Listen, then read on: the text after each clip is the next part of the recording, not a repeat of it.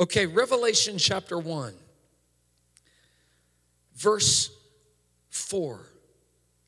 Grace to you and peace from him who is and who was and who is to come, and from the seven spirits who are before his throne, and from Jesus Christ, the faithful witness, the firstborn from among the dead, and the ruler over the kings of the earth. To him who loved us, I want to declare over you the love of God this morning. Hallelujah. But that's not enough. And washed us from our sins in his own blood. Hallelujah. It's not enough that God loves us. God so loved the world. He loves every single one. He's drawing every single one, but it is not enough to keep people out of hell. It's not enough to keep people from experiencing their destiny. They need more than the love of God. They need to respond to the love of God. And washed us from our sins in his own blood. But it doesn't stop there. And made us kings. He's taken you. Look at your neighbor and say, he's taken you. And he's taken you from where you are. And he's made you a king. Little k. We're not the king. What did Peter and John say? Don't worship us. Don't bow down to us. We're men just like you. That's the problem. Too many leaders and preachers today setting up their own kingdoms and in their heart receiving worship.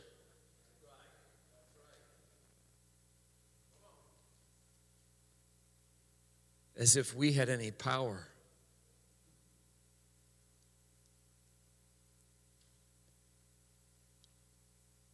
But it doesn't stop there. And this is what I want to talk about. See, kingship has to do with authority. He's given you authority in the kingdom, in this world. Okay? So right now in the earth, there is a clashing of authority. And I want to tell you that Ukraine is not the only war that's happening in the earth. There are over 20 wars currently happening in the earth. You know why you hear about Ukraine? Because it matters to the United States. And it involves a superpower, Russia. And let me just pause here a moment and say that I am incredibly honored and proud to stand with the Ukrainians. And some of the stories that I am reading is just making me just want to go to Ukraine and say, give me an MK-47. Maybe I shouldn't say that, I don't know. Putin has the spirit of Antichrist on him. He's a dictator. He's committed genocide in his own people. And now, because of his greed, he's slaughtering Ukrainians. But the Ukrainians were more than what he thought. And they're putting up a fight. And our own president called Zelensky, the president of Ukraine, and said, hey, I'll get you out of there. I'll get you a ride. And he told President Biden, the fight is here. I don't need a ride. I need ammunition. And when he said that, something rose up in me because President Zelensky is a Jew. And I remembered another Jew in a valley that looked at all of his brothers and all of his warriors who were up afraid on the rim of the valley, listening to Goliath, and he's saying, why don't you go down there and fight? And I felt that same spirit in President Zelensky, and I said, this is a man worth following. I don't know anything about his spiritual life. I know that the church in Ukraine is the strongest church in that entire region of all the nations. And right now they are standing. fact, let's just take a moment and let's pray over Ukraine. I don't have the sheet that you gave me, brother, but we're praying for a family that Curtis has connection with that is in Ukraine. In fact, the mother and the grandmother are on their own, just out in the country, wandering to get away from the war. And there's a lot of anxiousness over that. This is real people going through real situations right now. And so, Father, we come before you right now in Jesus' name. And Lord, you said my house shall be called a house of prayer for all nations.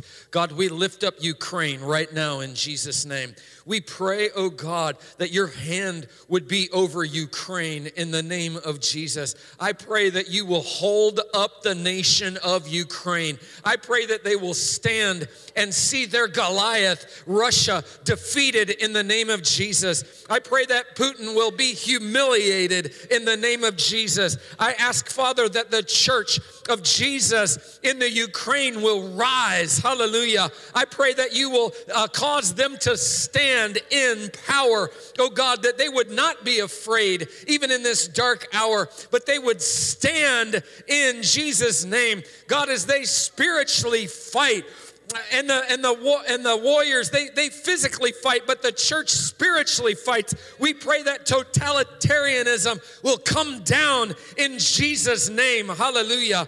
I pray that Russians, God, all over Russia will rise up against dictatorship in the name of Jesus. I pray, God, that they will cry out to you for deliverance and freedom. I pray, oh God, that the church of Russia, Lord, a true church of Russia, Lord, that Pastor Gary's been to many times, God, that I've been to one time, God, that the church of Russia will stand in Jesus' name. God, I pray revival break out in Ukraine. I pray revival break out in Russia. I ask in the name of Jesus that your will would happen, oh God, in the name of the Lord. And God, where there is turmoil in families, God, where there's difficulty, this one family, God, that Curtis knows, we agree together, God, for their safety in Jesus' name, and that your hand will be upon them in the name of the Lord. In the name of Jesus, hallelujah. We thank you, Father. We thank you, Father. We thank you, Father. We give you glory, God. We give you glory. God, we're looking for an international miracle to take place that every eye shall see in the name of Jesus. And all God's people shouted, amen. Hallelujah. Hallelujah. He's given us authority, church. He's given you authority to call things that are not as though they are. To bind, to loose, he's given you authority to pray. That's another message. I'm just going to throw that out and I'm going to move by it because I want to get to this. He's made us priests, kings, and priests. Priests. And priesthood is your role of standing between God and men. Okay, in the Old Testament, the priest was the one that made the sacrifice on your behalf because you could not make it. And so you brought your sacrifice, an unblemished lamb, or in different cases, different things that were acceptable. You could not offer them on your own. God would not receive them. You needed a go-between. You needed somebody that had been consecrated and separated for that work of standing between God and men. And so you would bring your sacrifice to that in-between person so that then they would sacrifice it for you and it would be acceptable to God. And it would be an atonement for your sin. You needed a go-between. Now, how many of you know that in the New Testament, The go-between is Jesus. He's the great high priest. Hallelujah. Not only was he the high priest, he was also the sacrificial lamb.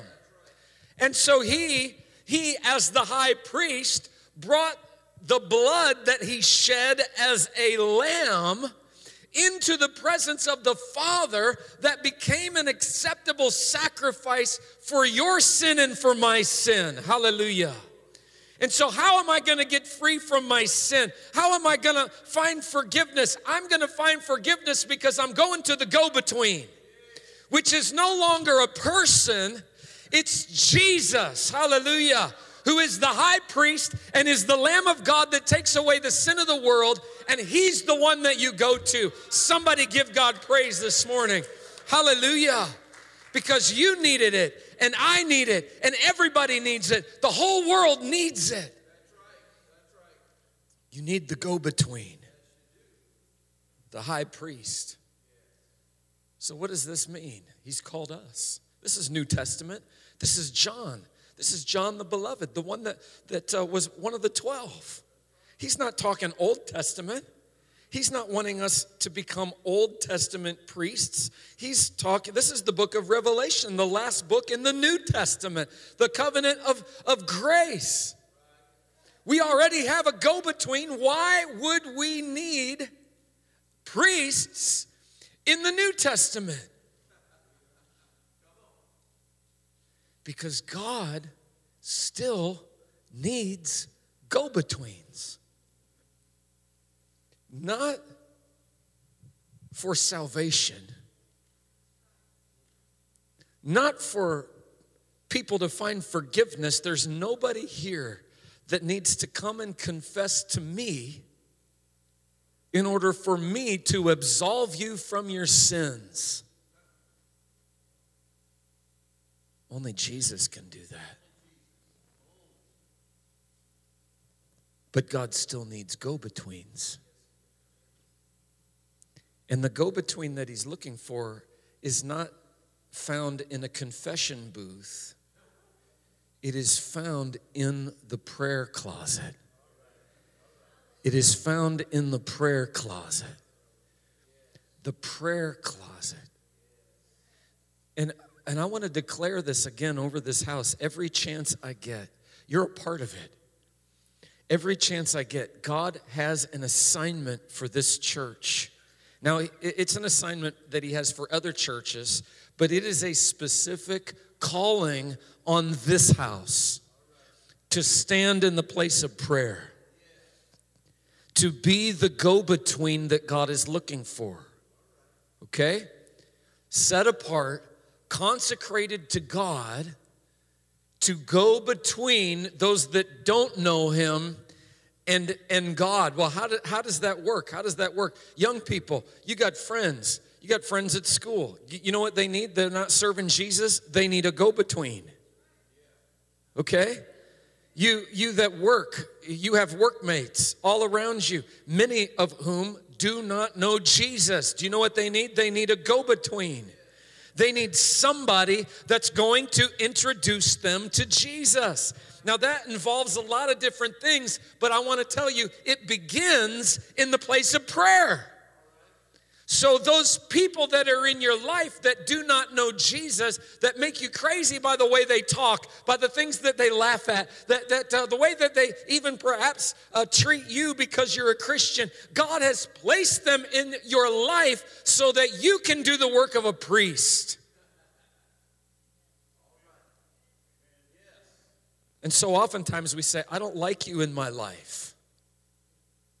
And we do everything we can to minimize them in our lives. But God has called you to be a priest.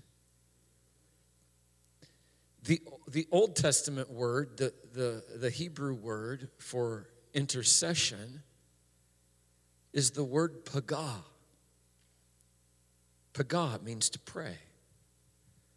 The word pagah means to create a meeting, right?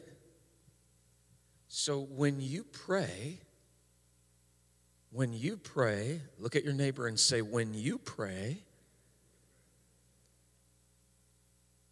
you are creating a meeting between God and the one you're praying for. That's pretty phenomenal.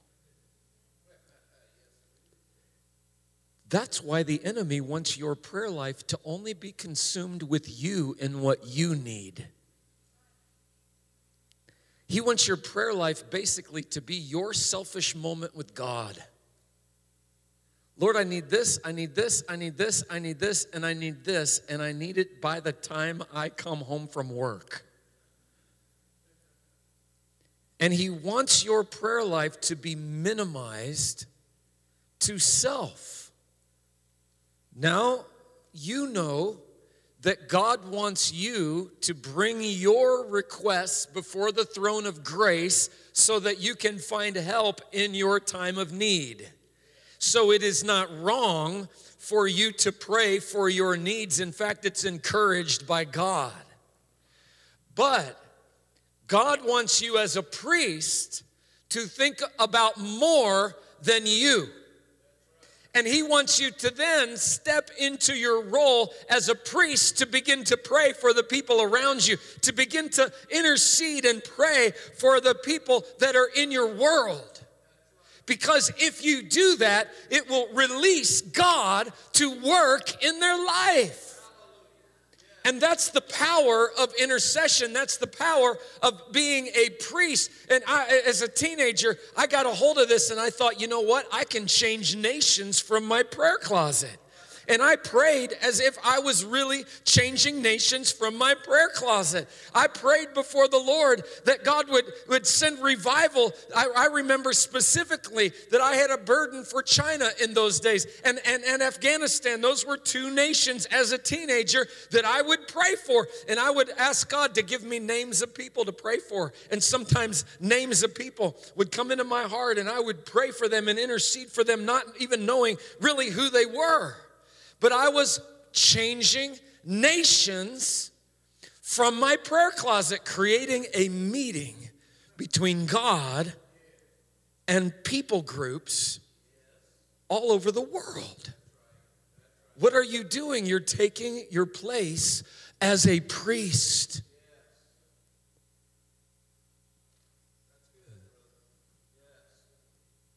This is why the enemy wants you to think that prayer is boring.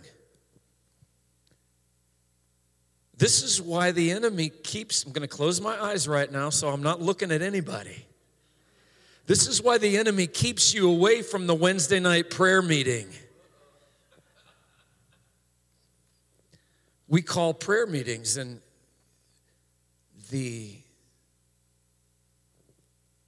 across the church. The potlucks are full.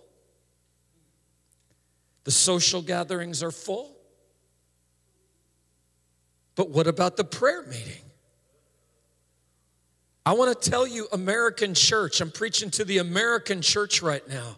When the American church craves and desires the prayer closet, we'll see revival in the nations. There'll be a rising when men of God are not satisfied just having the appearance of goodness as they're in the church or taking a place of stature in their communities by coming to church, but they actually utilize the prayer closet. Then we'll see revival in a nation. Then we'll see awakening in a people group. What is it? John was not distraught that he was cast to the island of Patmos. There he is in prison. He's by himself. He can't do anything. So they thought. But he declared, I was in the Spirit on the Lord's day. I was in the Spirit on the Lord's day. He was by himself. He had nobody to preach to him. He had nobody to play the music. He had nobody to get them motivated to draw near to the presence of the Lord. But he said, I'm going to take my place as a priest. And I'm going to stand before the Lord.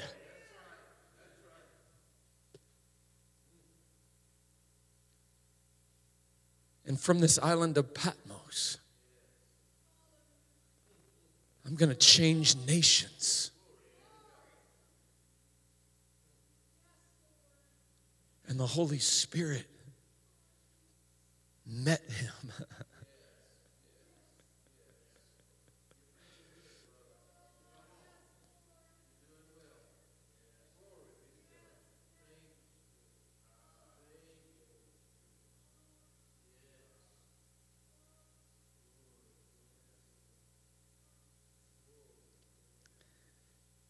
We need a consecration. Let's go to Exodus chapter 29.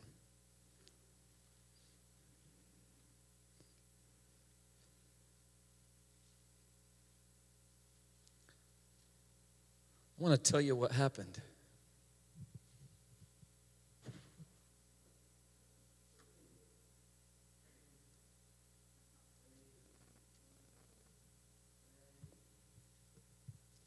I want to tell you what happened.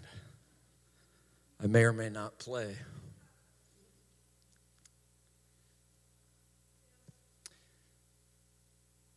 After church on Sunday last week, we went to a man named Pip's house. He's an Englishman in his 70s. 7 years before, I was in their church. And I led worship in their church, and Pip was playing the guitar. And now Pip's body is full of cancer. His hands swelled. We came in believing for a miracle. But when we came in, he said, I know you're believing for a miracle, but I'm ready to meet Jesus. He said, I want to go home. So shifted our prayer a little bit. And I said, Pip, do you remember me? And he said, pull down your mask. And he said, no, I don't remember you at all. Yeah, it's the beard.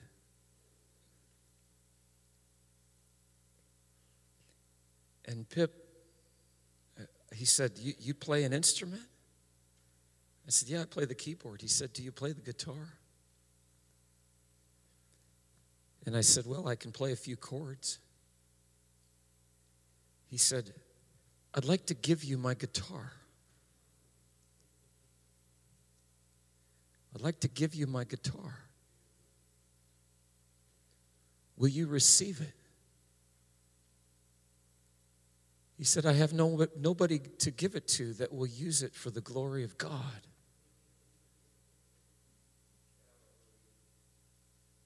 And I said, Pip, I'll receive your guitar under two conditions. One, that you let me worship on it with you. And two, that you pray over it. And so I took his guitar and tuned it as best as I could, which wasn't very good. And I began to play Amazing Grace. And we began to sing, and the presence of the Holy Spirit filled the room. And he began to weep. And he began to worship with me. His body riddled with cancer, worshiping with me. It was grace that taught my heart to fear. And grace my fears relieved. How precious did that grace appear the hour I first believed. And then perhaps for the last time on this side of eternity, he began to sing When We've Been There 10,000 Years. Bright shining as the sun. We've no less days to sing God's praise. than when we'd first begun. We began to finish, and he was starting to dry his eyes. And I said, Pip, and I laid the guitar in his lap. And I said, will you anoint this guitar with your tears? And of course, that brought on a whole nother flood of tears. And he began to take his hands and wipe them on his eyes and smear them all over the face of this guitar. And then he prayed over this guitar. And he consecrated this instrument to the Lord. And he said, God, I've done my best to worship you on this guitar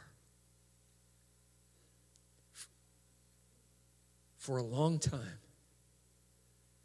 And he said, I'm not going to worship on it anymore, but I consecrate it to you for your glory. Whew. And then he placed this instrument in my hands.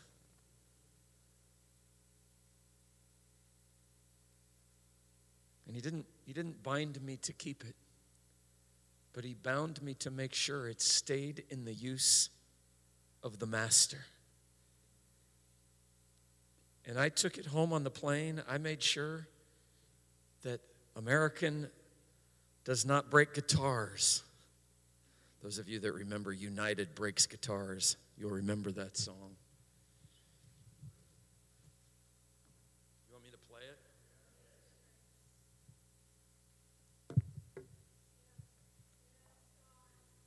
Thank you, Father. Thank you, Father. It is not in tune. Thank you, Lord. I'll play it. I will play it at a time when it's in tune. I can't even sing on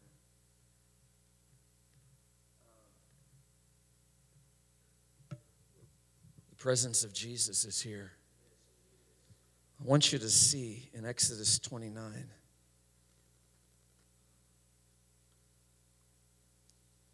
And this is what you shall do to them to hallow them, to minister to me as priests.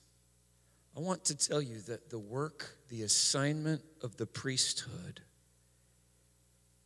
that all believers are to enter into is a hallowed assignment. It's important. God has chosen you to fulfill a part of this assignment that I can never fill. I do not know the lost people in your world. I cannot fulfill that part of the assignment. It's a hallowed assignment for you. For you. Take a bull, rams without blemish. They consecrated them, put them in a basket. Verse 4. Aaron and his sons you shall bring to the door of the tabernacle of meeting. You shall wash them with water. Well, what does Jesus say in Ephesians 5 that he does to the church that compares to men loving their wives? That he washes the church with the water of the word. Hallelujah. Wash. Then you shall take the garments, the tunic on Aaron, the robe of the ephod, the breastplate, gird him with the intricately woven band of the ephod, put the turban on his head, put the holy crown on the turban. And so here is the clothing of the priesthood. Do you know you have clothing that is to assist you in your intercession? Read Ephesians chapter 6. You have the breastplate of righteousness. You have the sword of the Spirit, the belt of truth, the shoes shod with the feet of readiness, the helmet of salvation, and I'm missing one. The shield of faith. The shield of faith. Do you know that here's other clothing? That he is clothing his church in garments of white. that she should not have spot or wrinkle. And it's to beautify and honor you. Hallelujah. This is the clothing of the priesthood. We carry spiritual clothing around us, with us everywhere we go. We are marked in the Spirit. You are marked as a priest in the kingdom of God. And then you shall take the anointing oil. Whew. And you shall pour it on his head. Wasn't a little dab like we do. They took the whole bottle. And they anointed the priest, consecrated to the work.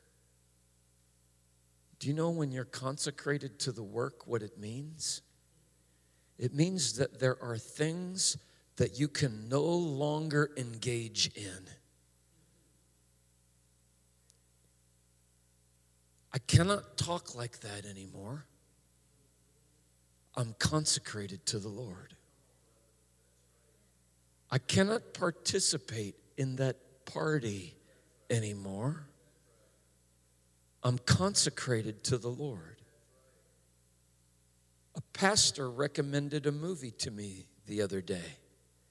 I started to watch it. I had to turn it off because my eyes are consecrated to the Lord.